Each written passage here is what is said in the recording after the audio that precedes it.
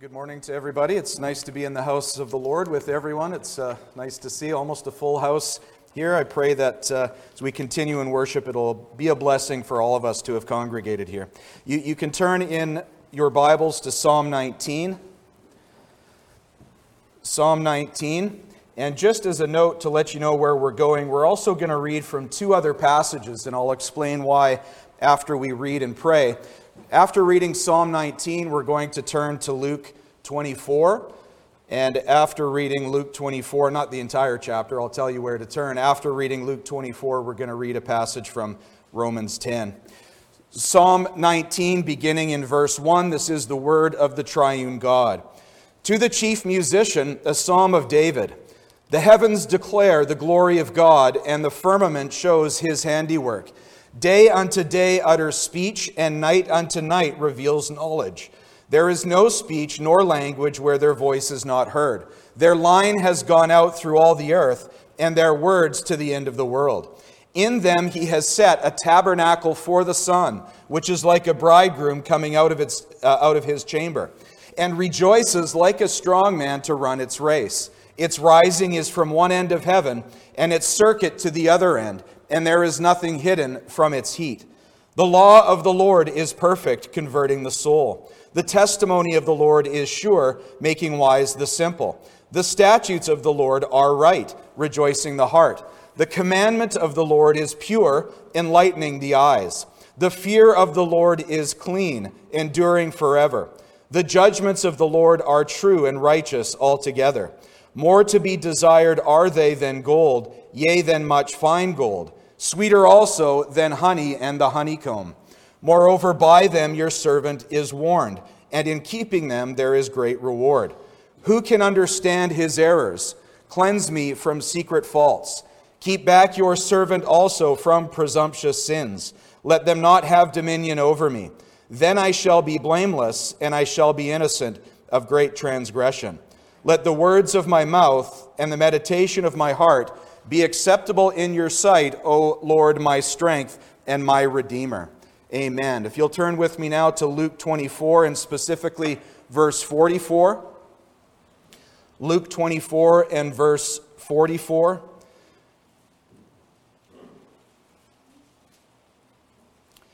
Then he said to them, that is Jesus, these are the words which I spoke to you while I was still with you, that all things must be fulfilled which were written in the law of Moses and the prophets and the Psalms concerning me. And he opened their understanding that they might comprehend the Scriptures.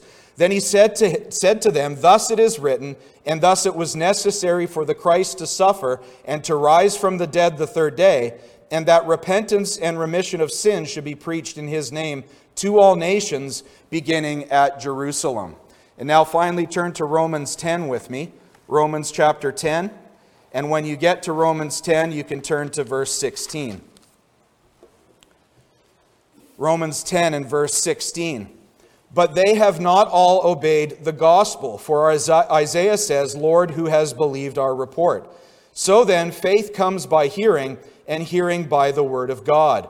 But I say, have they not heard? Yes, indeed. And then quoting Psalm 19, their sound has gone out to all the earth, and their words to the ends of the world. Amen. Well, let us pray.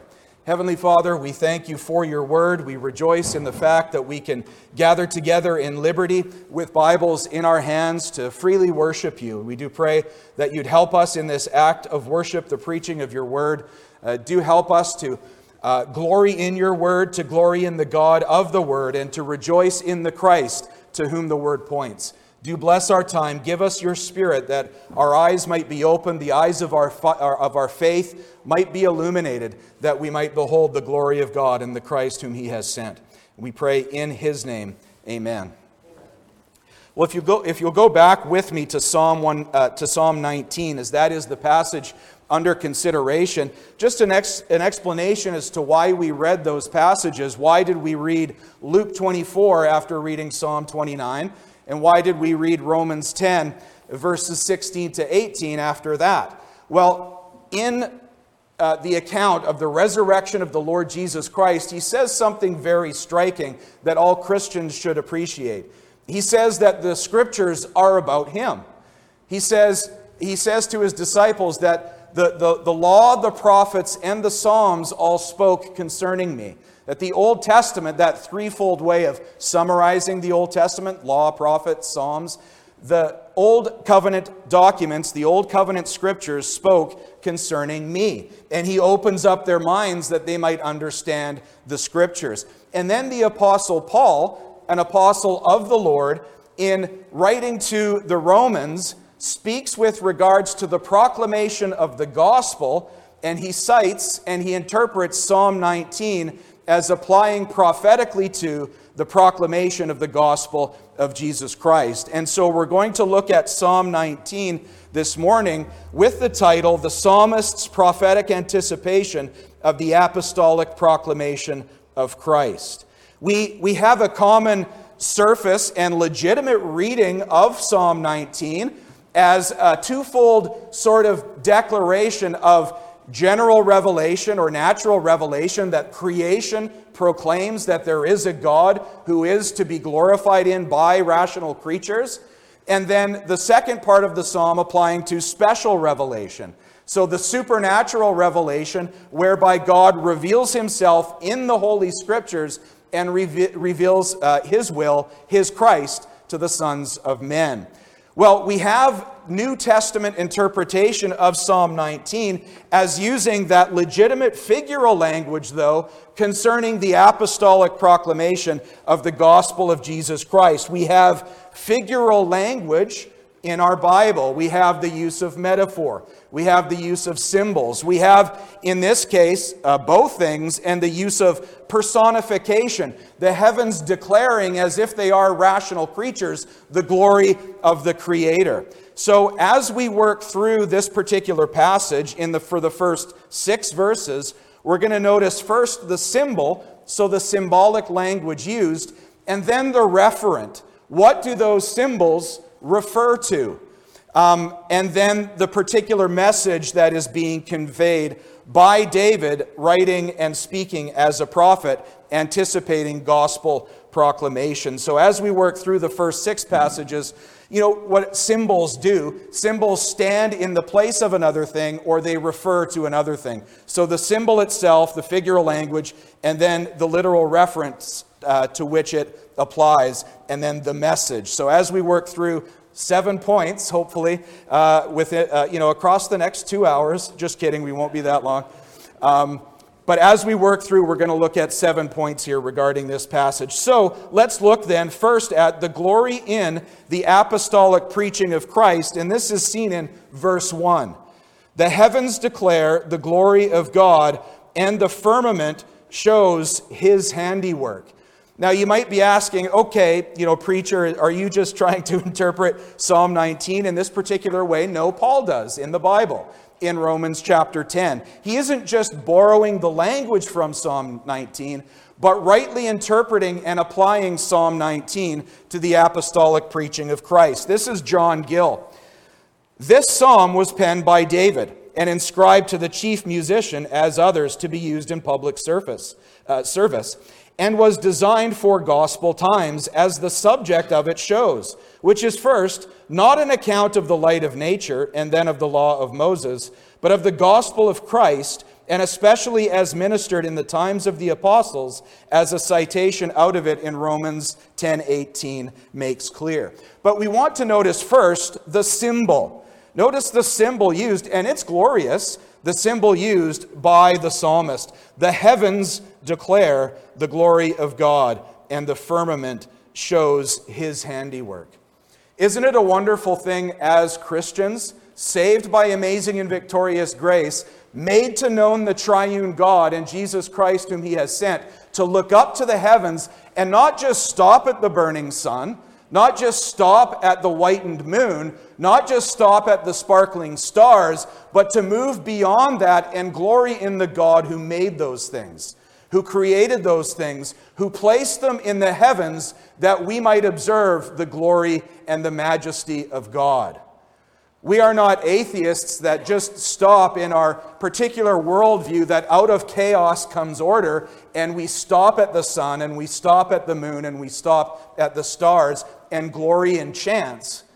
There is no such thing. We glory in the God of perfect creation, who has set in the heavens witnesses to his glory. Some of you might know and remember the quote I'm about to quote, but C.H. Spurgeon, in his comments on verse 1, the heavens declare the glory of God, and the firmament shows his handiwork, he speaks with these sorts of words. He says, in the expanse above us, God flies, as it were, his starry flag to show the king is at home. And he hangs out his coat of arms bearing shield that he might show the atheist how much he despises their denunciations of him. Then he goes on to say, and this is absolutely correct, he goes on to say that he who looks up to the heavens and the firmament, he who looks up to the heavens and then writes himself down an atheist, brands himself at the same time either an idiot or a liar. The heavens declare the glory of God, and the firmament shows his handiwork. What is then the referent? What is, according to the interpretation of the Apostle Paul, in seeing this as a prophetical, spiritual, mystical psalm that points to the Lord Jesus Christ and the apostolic age, what is the referent? It is the church, and specifically the apostles of Christ. This is Augustine on this point, on this verse. The righteous evangelists, in whom, as in the heavens, God dwelleth, set forth the glory of our Lord Jesus Christ, or the glory wherewith the Son glorified the Father upon earth. Now, you see, in this exercise of preaching this morning, we need to stretch our minds a little bit. Because in the relaxed posture and perhaps the, I don't want to say laziness, but I just said it anyway. Sometimes we can come to passages and we cannot appreciate or move forward from a fully informed posture of recognizing, as we noticed this morning, that Christ is the scope of the Scriptures.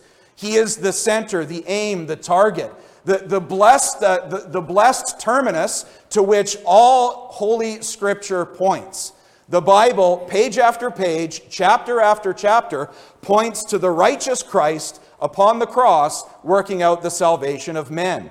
We noted a quote this morning in our study in the doctrine of Christ. Nehemiah Cox, a particular Baptist forerunner of ours, he said, in all our search after the mind of God in the Holy Scriptures, we are to manage our inquiries according to Christ.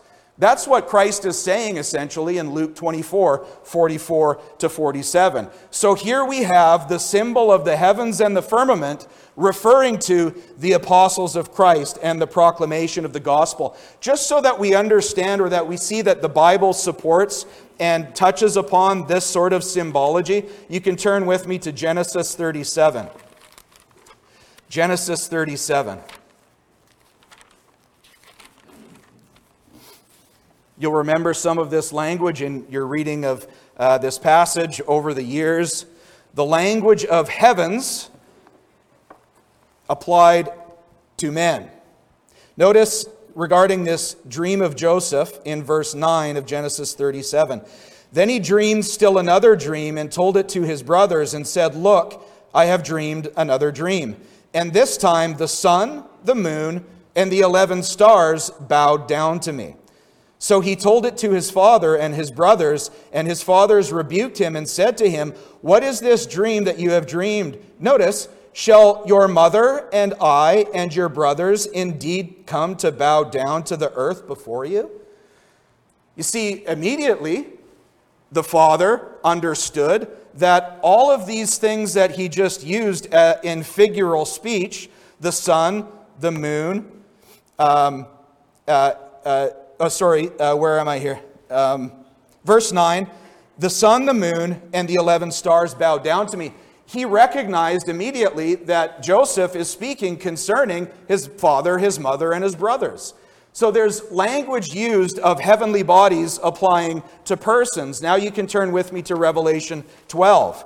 We see similar language used, this time with respect to the church of the Lord Jesus Christ, and how Christ, in a sense, comes forth from out of the true church of God. Notice Revelation chapter 12, beginning at verse 1. Now a great sign appeared in heaven, a woman clothed with the sun, with the moon under her feet, and on her head a garland of 12 stars. Then being with child, she cried out in labor and in pain to give birth.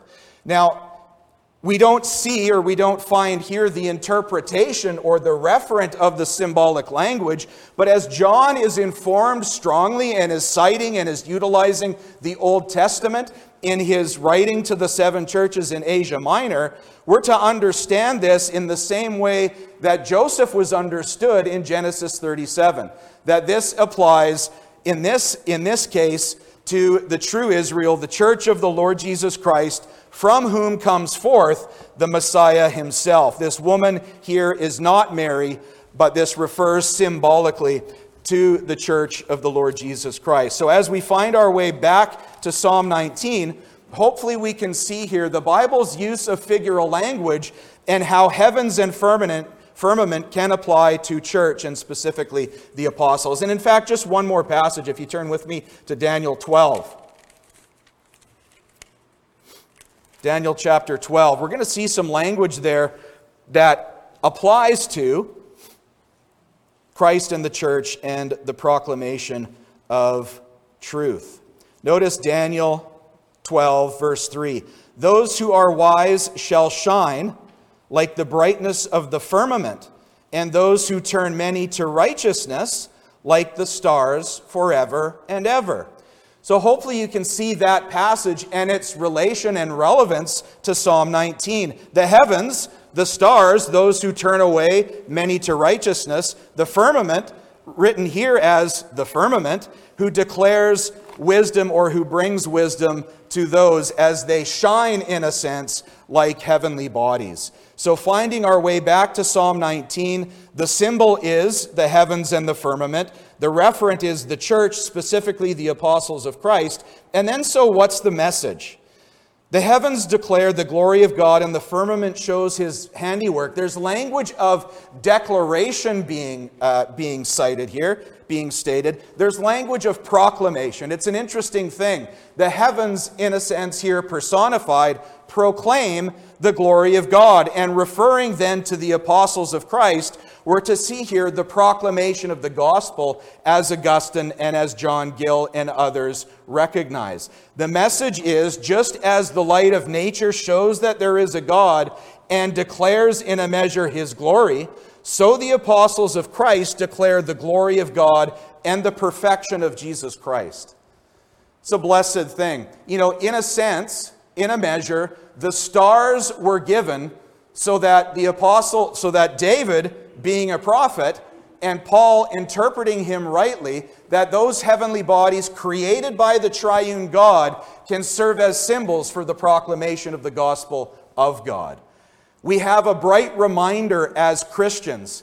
The light of nature conjoined with the light of special revelation, we can look up to the stars, we can look to the sun and the moon, and we can remember the symbol and that to which it refers, the apostles of the Lord Jesus Christ, because we at one point in time were the recipients of the declaration, the proclamation, perhaps the reading of God's holy word. We were recipients of the proclamation of the gospel of Jesus Christ, and by grace we believed. What a blessed thing. As you look up to the stars, as you look up to the sun and the moon, we don't, as atheists, stop there. We look beyond that to whom those things point, the God of glory. And as Christians with full and complete Bibles, we can even move beyond that and recognize that the glory of God was proclaimed in and through his Son, the Lord Jesus Christ. We have a blessed thing here in Psalm 19, verse 1. So that's the glory in the apostolic preaching of Christ. Secondly, the significance of the apostolic preaching. If you're in Psalm 19, notice verse 2. Day unto day utters speech, and night unto night reveals knowledge. So with respect to the symbol, we see here the constancy of day leading to night, leading to day. There's something of a constancy here, a persistence in the proclamation of something. The heavens and the firmament, day after day and night after night, proclaim that there is a God and proclaim knowledge. Our confession uses the language of the light of nature. In fact, the quote, I think there from Gill or from someone, refers to the light of nature. Our confession says, the light of nature proclaims that there is a God who is to be feared, loved, a giver of goodness, a giver of good things. The heavens and the firmament declare that, and day after day utters speech. So with respect to the symbol here, the movement of the sun, the burning of the sun, the rotation of the earth, revealing the moon in the sky, the stars that we can look upon, all of those heavenly bodies are not silent on some days, but there is a constancy, there is a persistence in their proclamation of the glory of God. The heavens and the firmament proclaim that, and they are constant in that proclamation. Day unto day utters speech, and night unto night reveals knowledge. You see, when the atheist comes to the creation, and he can't move, and he doesn't move beyond that to recognize the Creator, he is running against the full weight of the utterance of the stars and the sun and the moon and the heavenly bodies and galaxies spinning in their orbit, because those things day after day and night after night proclaim that there is a God. Moving then beyond that blessed symbol to the referent, what is it? It is then the constancy of the gospel's proclamation in the apostolic age. The Apostle Paul, understanding this in recognizing the symbol and then the referent, we have in the apostolic age a constancy and a persistence with regards to the declaration of the gospel of Jesus Christ. You can turn with me to see some of this. Turn with me to Acts 20, Acts chapter 20.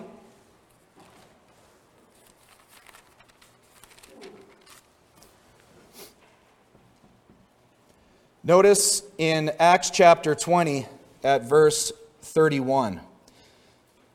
Therefore watch and remember that for 3 years I did not cease to warn everyone night and day with tears. With regards to the Apostle Paul, there was an apostolic persistence. There was a constancy. What does Paul write with regards to his mission?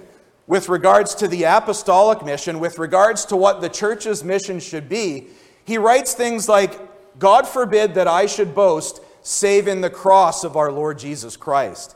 I was determined to know nothing among you save Jesus Christ and Him crucified. There was an active zeal and persistence in the things of gospel proclamation. Another verse you can turn to that touches upon this is 1 Thessalonians 2. 1 Thessalonians chapter 2. Notice verse 9 when you get to 1 Thessalonians 2. For you remember, brethren, our labor and toil, for laboring night and day, that we might not be a burden to any of you, we preach to you the gospel of God. You see the apostolic persistence here, symbolized by the turning of the day, day leading into night, leading into day, leading into night. The apostolic proclamation of the gospel of Jesus Christ had a constancy and a persistence. And this is something that we ought to pray for in our day, is the constancy and the persistence of the proclamation of Jesus Christ. Who is it that is the Savior of sinners? Who is it that is the Savior of the sons of men? It's Jesus Christ the Lord. As we pray for things in our prayer lives, we ought to pray for missionaries who go out. Like the apostles went out in the early church. They go out to countries afar off to proclaim the riches of the same Christ that the apostles proclaimed, the riches and the excellencies of the same gospel that the apostles proclaimed. Day after day utters speech, night after night reveals knowledge. The message with respect to this is that the sustained zeal by which the gospel of Christ was proclaimed. That's the message here. David as a prophet, looking forward to his greater son and the proclaimer of good things, the proclaimer of his redeeming power, he sees the proclamation of his greater son and writes concerning its constancy and its sustained zeal. Isn't that what we need as the church of the Lord Jesus Christ in a perverse and dark age, is a persistent zeal, a sustained zeal for our Savior. Because He's the answer for sin and madness and depravity in our world. Christ is the answer. It is the Lord Jesus Christ who ought to be constantly and persistently proclaimed by the church of the Lord Jesus Christ. We don't need humanist sermons coming from the pulpit. We need Christian sermons. We need pulpits that flame with righteousness, proclaiming the riches and the excellencies of so great a Savior. The sustained zeal by which the gospel was proclaimed, day unto day utters speech, and night unto night reveals knowledge. The importance and constancy, the persistence, and I think we can take this for granted. First off, with the symbol, we can take it for granted. We just, rest we acquiesce, we abandon ourselves in sometimes a lack of recognition to the fact that the sun's going to rise, then it's going to set.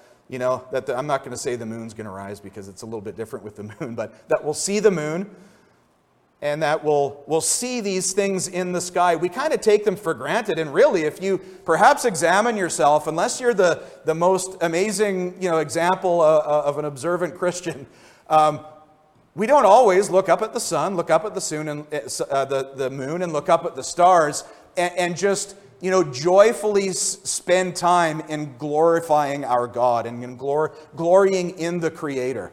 It's easiest for us to just get outside and look at the sun, oh man, and get in our van and drive away, or get outside and look at the moon. Cool. And we are not to take these things for granted. We are to look up to the heavens and look up to the firmament and know and glory in the fact that there is a Creator, that He has made us, that He has set those in place, that He might be glorified, and even as special revelation testaments to the gospel of Jesus Christ.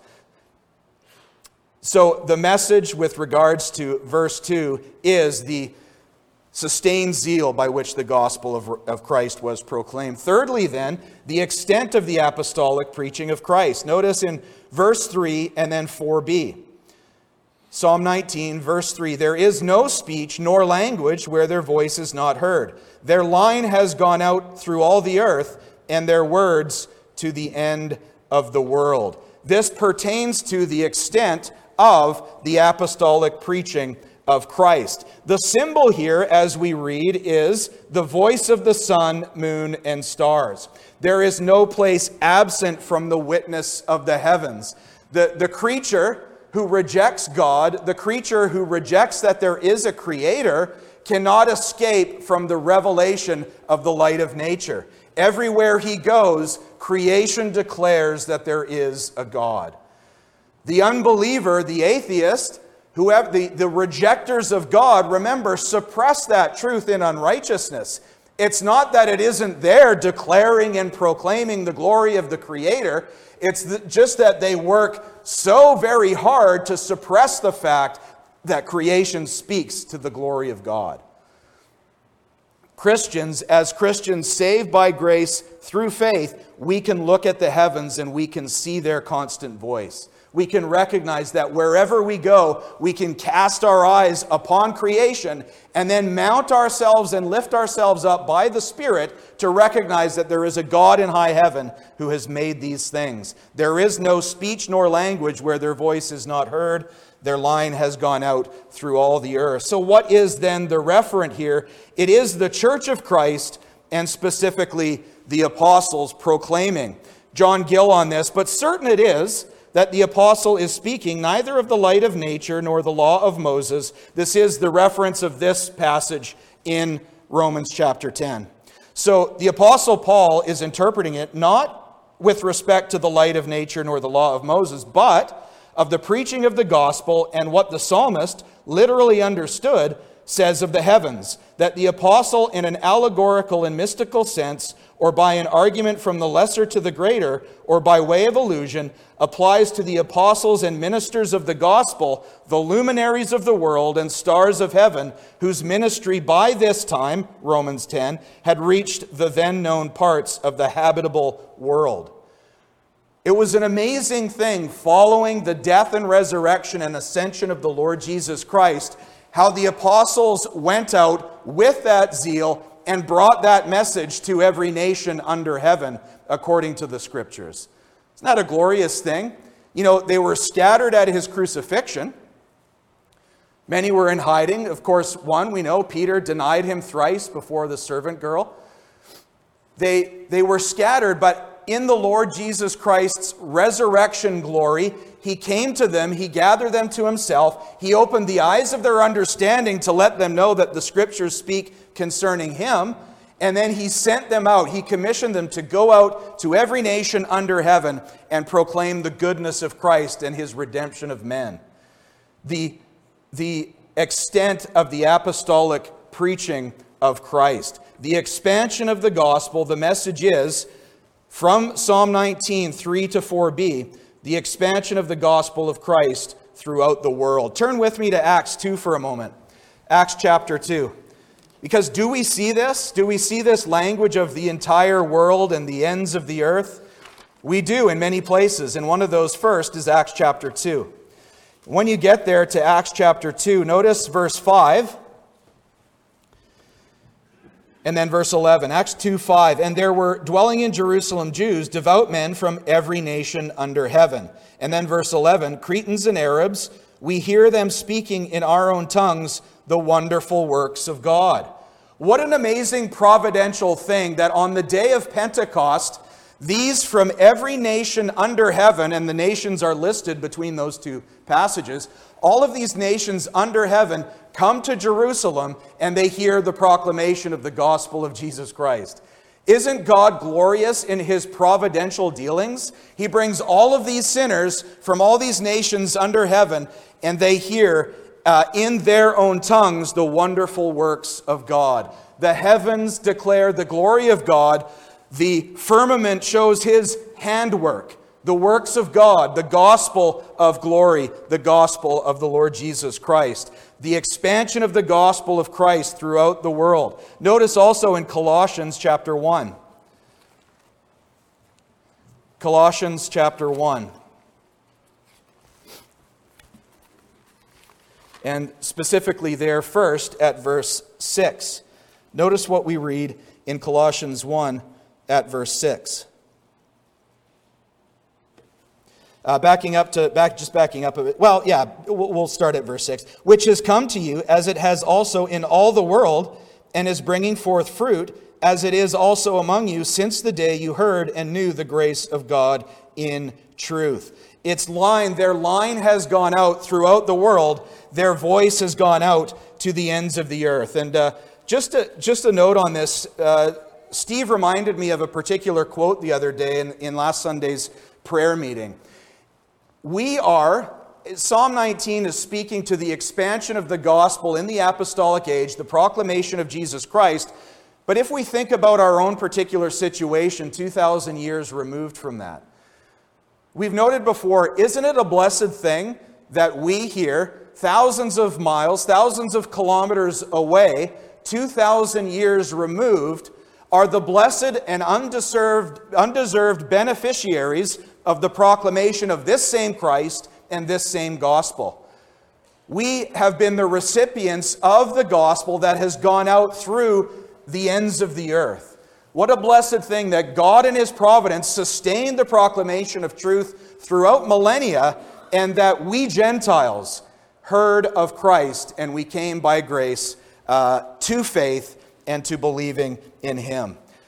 This quote is speaking with regards to the spread of the gospel. There was a time here, this particular fellow, he's a poet, and I believe an ambassador to France or something like that. And there were people at a table speaking in a denigrating manner about Christian missionary work.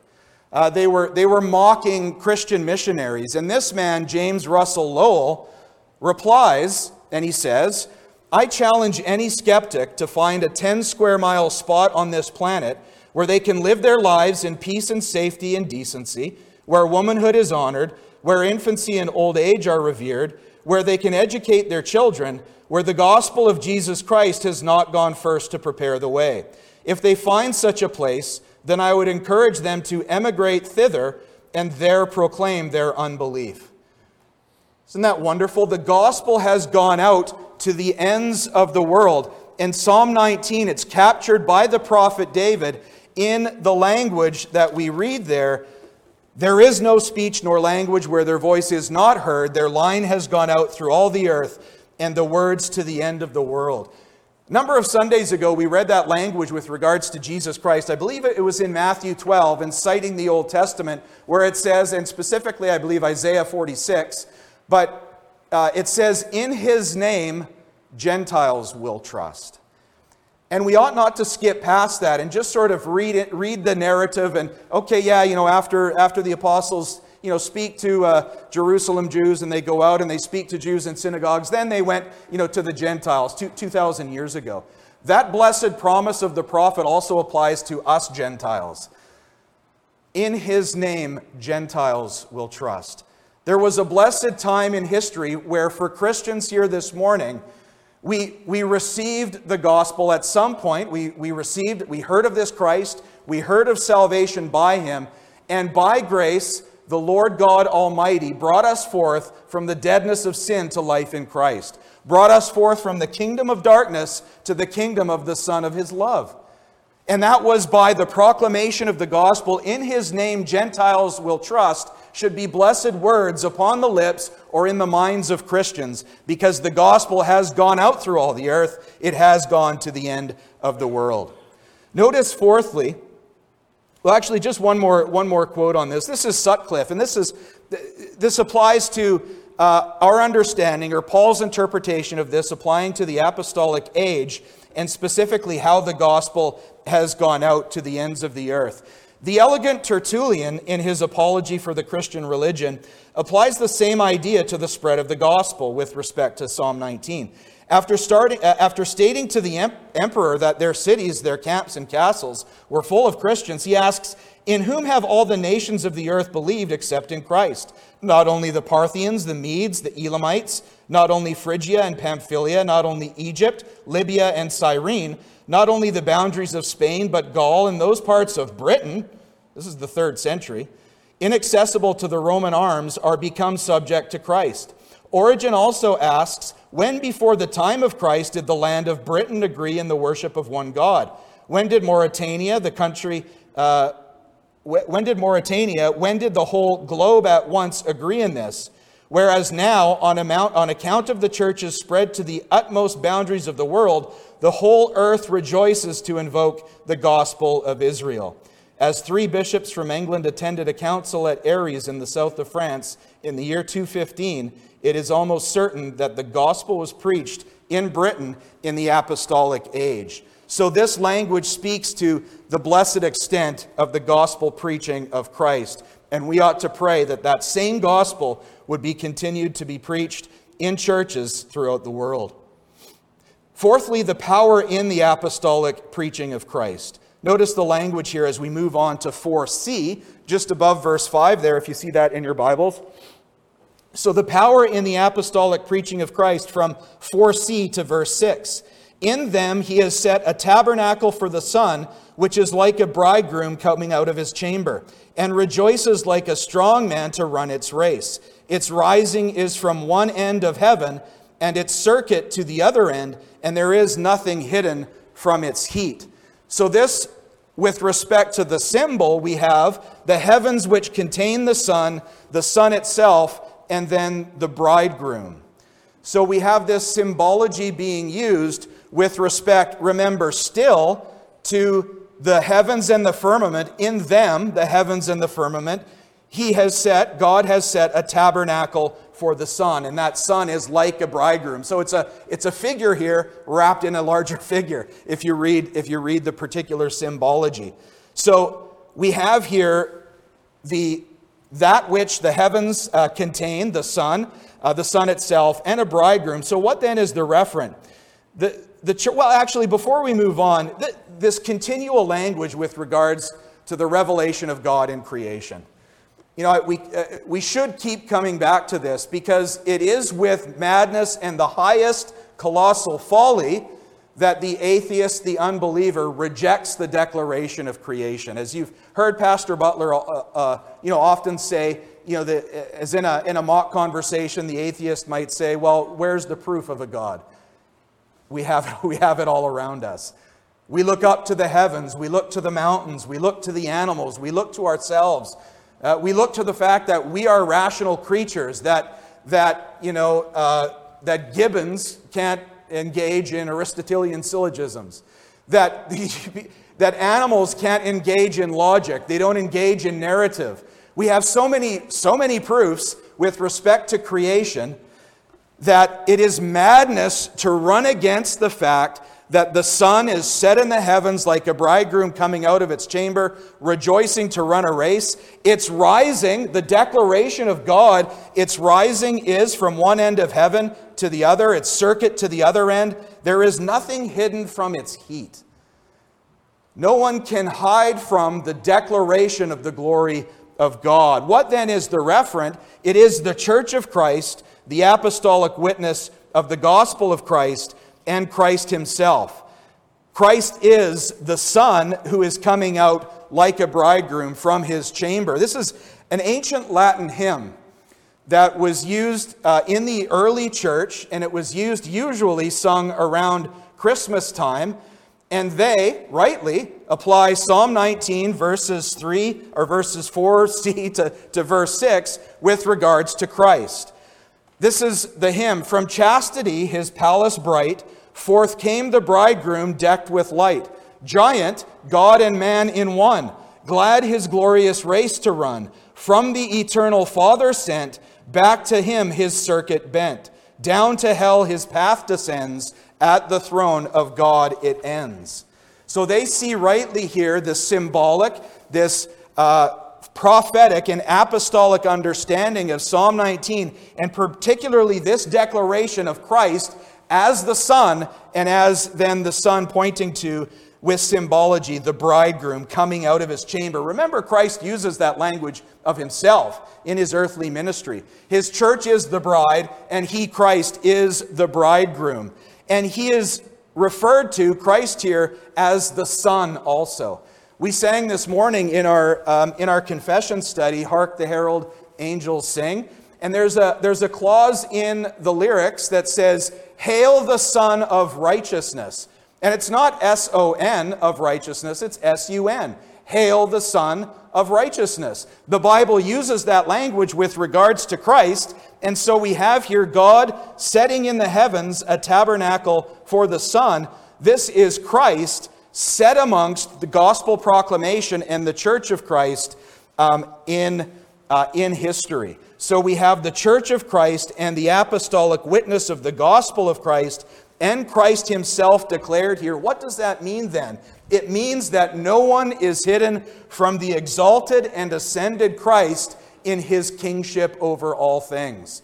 Remember, Christ before his ascension spoke to his disciples, and he said, All authority in heaven and on earth has been given to me, which would have instilled confidence as they go about proclaiming the gospel of Jesus Christ, and as they set forth the blessed bridegroom, who runs like a strong man, who rejoices like a strong man to run his race.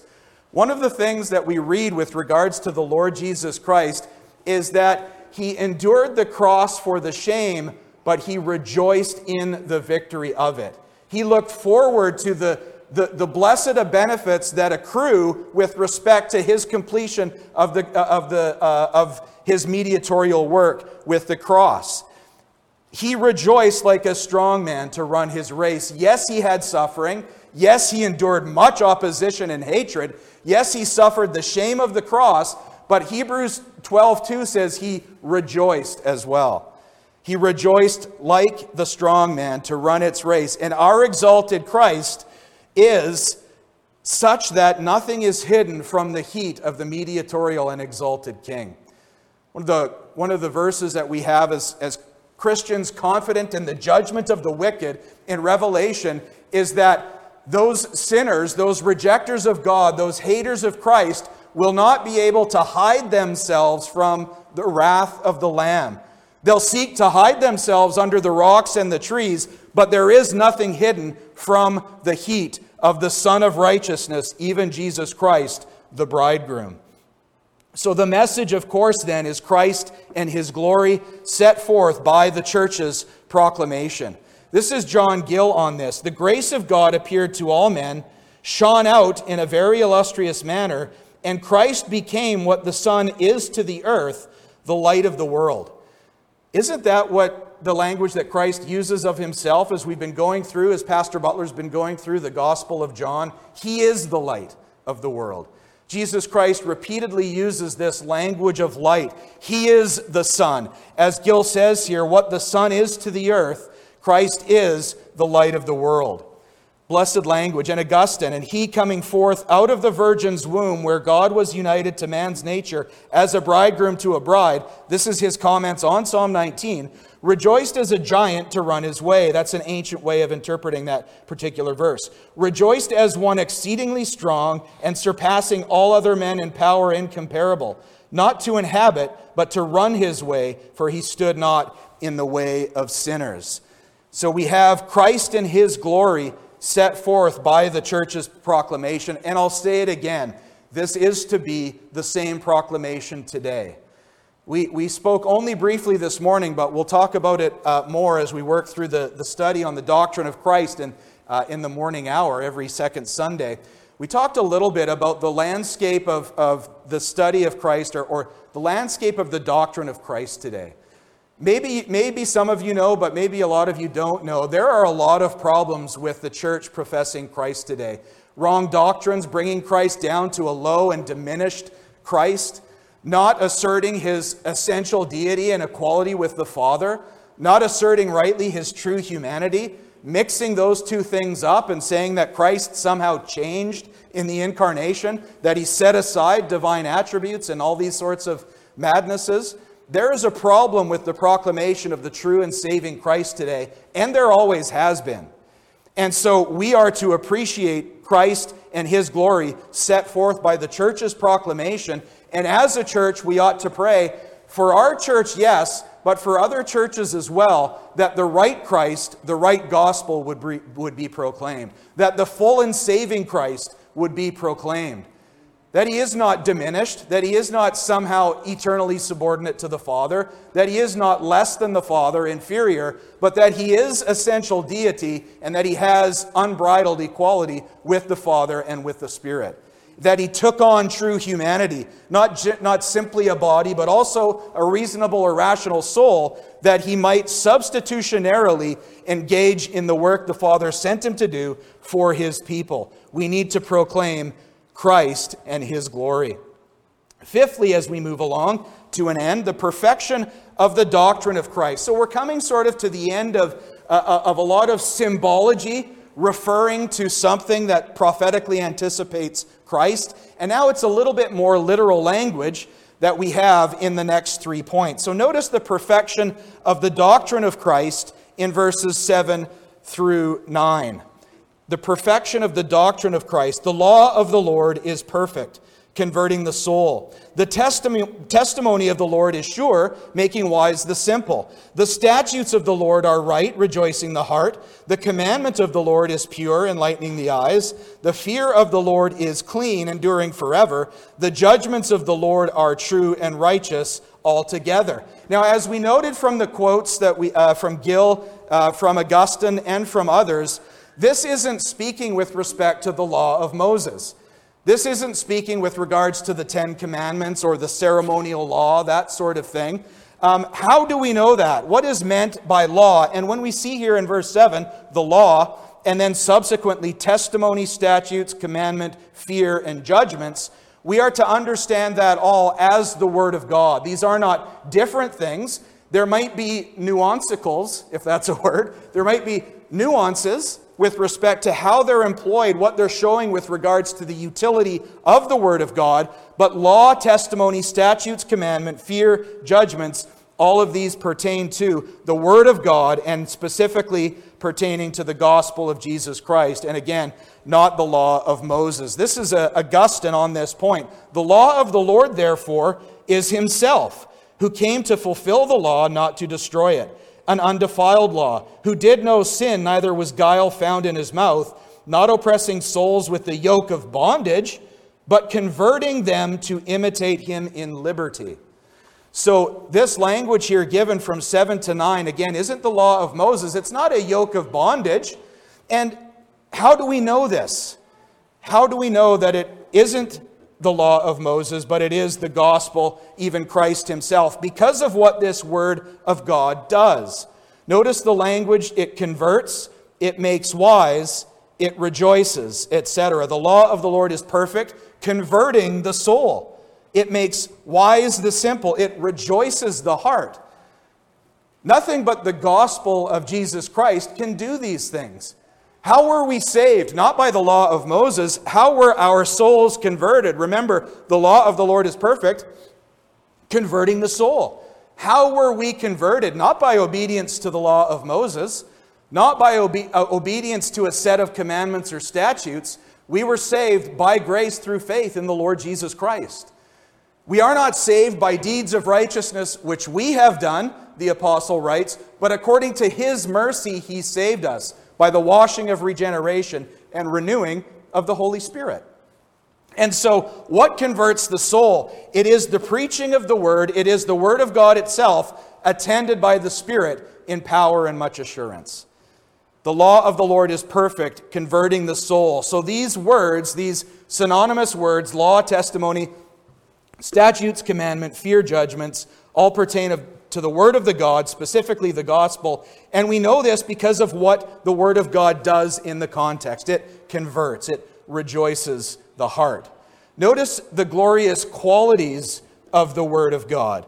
Notice the language that we have here. We have perfect, sure, right, pure, clean, true, and righteous. When we come to the Word of God, we're not simply coming to a dusty tome of letters and books slapped together into some religious document, by men with big hats in the 4th century. That's not what our Bible is. Our Bible is the Word of the living and true God. It is inspired, it is inerrant, it is infallible. It is the revelation, the supernatural revelation of God, disclosing the glory of the Lord Jesus Christ, and it bears these glorious qualities: perfect, sure, right, pure, clean, true, and righteous. And we see this language: the law of the Lord is perfect, converting the soul. We can rely on, we can have confidence in the Word of God. Whatever the Word of God testifies to, it is perfect. There is no error. There is no fallibility, because it comes from divine inspiration. That grand, divine, and superintending author of the Word of God, the single author, has given us his special revelation, and by virtue of that fact, it is perfect. So when we read our Bibles and we read, "Believe on the Lord Jesus Christ and you shall be saved," that is true, that is sure. There's a perfect revelation of the law of God. If you're here this morning and you're outside of Christ and you don't believe in Him, if you feel the weight of a holy God, if you feel the weight of the doctrine that you have sinned against that holy God, and there is no glory outside of that God to be given to sinful creatures, and you realize that you are under the just condemnation of this God, know with perfection that Jesus Christ is the Savior for sinners. And He has promised to save all who believe in Him. The law of the Lord is perfect. Similar, the testimony of the Lord is sure. The statutes of the Lord are right. This is something that we ought to appreciate as we read our Bibles, and that we ought to glory in and have confidence in. The statutes of the Lord are right. Our God is a God who is most holy, most loving, most pure, and whatever the judge of all the earth does is right, and whatever He says is right. We have this language of purity. The commandment of the Lord is pure, enlightening the eyes. We have this interesting language, the fear there being synonymous with the other words that are speaking with regards to the word of the Lord, but the fear of the Lord is clean, enduring forever. Just touching upon this language, I think we ought to appreciate this language of clean. And clean as it applies to the cleansing of the blood of the Lord Jesus Christ. We are clean. We are cleansed in the blood of Jesus Christ. We are made clean by the perfection of His sacrifice. The Word declares a Savior. The Word declares the reality of guilty, dirty, wretched sinners. And the Savior comes, and by amazing and victorious grace, by virtue of the perfection of His work, He cleanses us. In fact, the language used in Hebrews 1 with regards to this cleansing or expiation of guilt is the same language used by John the Baptist when he says that he will thoroughly cleanse the threshing floor. He will surely clean out in divine judgment the threshing floor. There will be a cleansing. Well, this, the Apostle Paul in Hebrews 1 applies to forgiveness of sin, applies to the work of the Lord Jesus Christ. We are, sinners saved by grace, are clean, and that promise of salvation endures forever. We also have this blessed language of the glorious effects of the Word of God. So qualities, perfect, sure, right, pure, clean, true, and righteous. We have also glorious effects of the Word of God: conversion, wisdom, rejoicing, enlightenment, and permanence. The utility, the effects, what the Word of God does for Christians. We have conversion, wisdom, rejoicing, enlightenment, and permanence. You know, we ought to pray for these things, and maybe I'll just verge in on wisdom, rejoicing, and enlightenment. Merging wisdom and enlightenment together, we ought to pray for wisdom as we seek to grow in the grace and in the knowledge of Jesus Christ. Don't we want to know our God more? Don't we want to know our Christ more? Don't we want to know the doctrine of salvation more? We ought to be such who eat up, who listen to the declaration of the heavens and the firmament, who listen to the declaration of the apostolic witness, who day after day, night after night, proclaim knowledge, who gave us the inspired documents concerning the Savior of men, and rejoicing. It's a commandment, in a sense, the Apostle Paul in the book of Philippians: rejoice in the Lord always. Again, I say rejoice. It's a commandment, but obviously not one that is a yoke of bondage, not one that is burdensome. Why? Because Christians ought to be, our posture should always be one ready to rejoice in the Lord Jesus Christ, ready to rejoice in the forgiveness of sins, ready to rejoice in the glory of God, who is even the Son of righteousness Himself, Jesus Christ. Wisdom, rejoicing, enlightenment, and we have the blessed promise of permanence. Well, as we close here, notice that we have the treasure of the doctrine of Christ. It is greater than earthly treasure. More to be desired are they than gold, yea, than much fine gold, sweeter also than honey and the honeycomb. Is this true of your appreciation, your rejoicing in, and your glorying in the Word of God? That you treat it as treasure? That you treat it as better than gold, more to even be desired than gold? Sweeter, the language is that it's greater than earthly treasure, the gospel. It's sweeter to the soul than the richest food is to the taste. And we all have maybe a favorite food. Maybe it's not honey. There might be some people here who don't like honey very much. The symbology can still apply, though. Pick something that is really blessed upon your lips, whatever that might be. It might be a steak with HP sauce on it, or something like that. Some Red Vines licorice or something like that. As much as you rejoice in that, there is much greater in the referent here to rejoice in Jesus Christ the Lord and the glory of the gospel. The Word of God is sweeter than honey and the honeycomb. It is replete with benefits. It is replete with truth, instruction in it, the prevention of error, and it is a lamp to our feet. We are to glory in the Word of God. And it closes with the desire of the saints of Christ.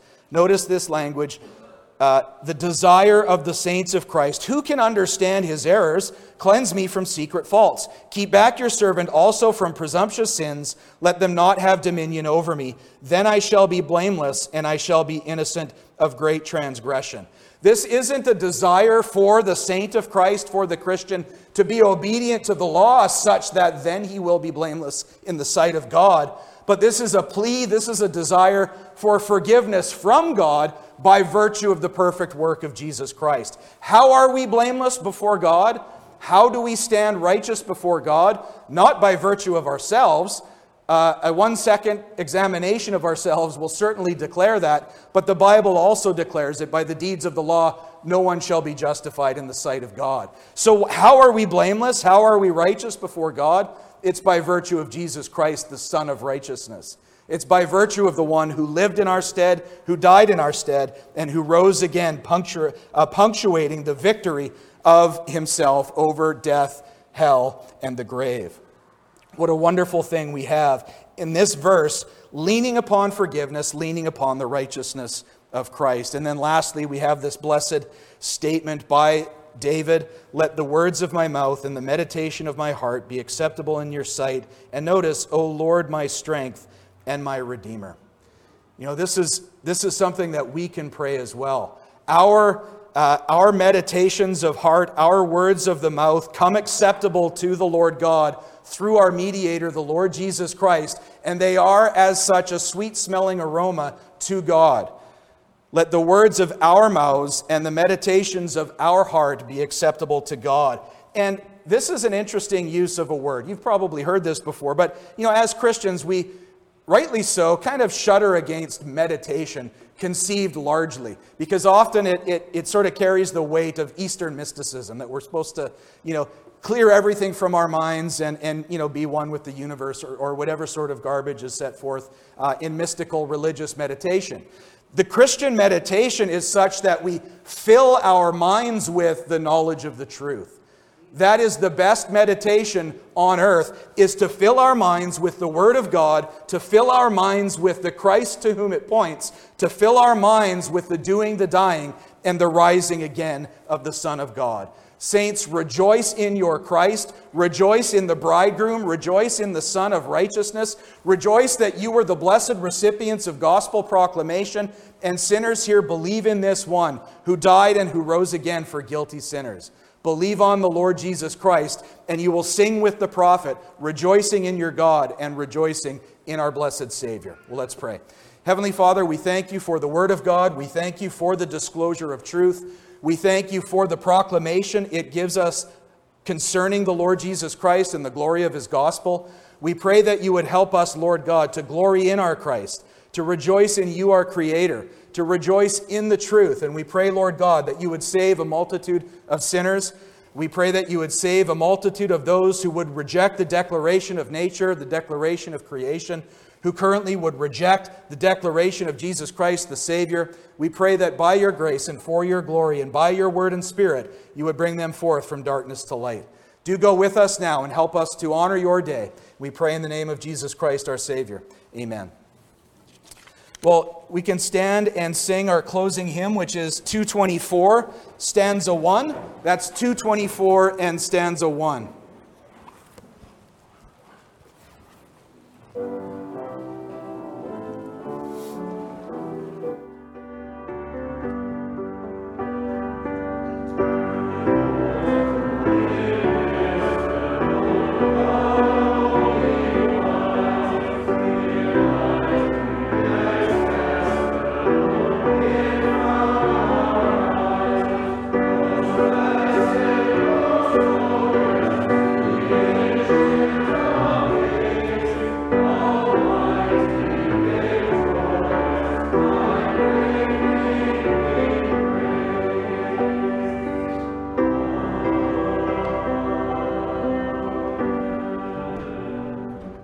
Please be seated. We'll have a time of prayer and meditation, and after the piano's finished, you'll be dismissed.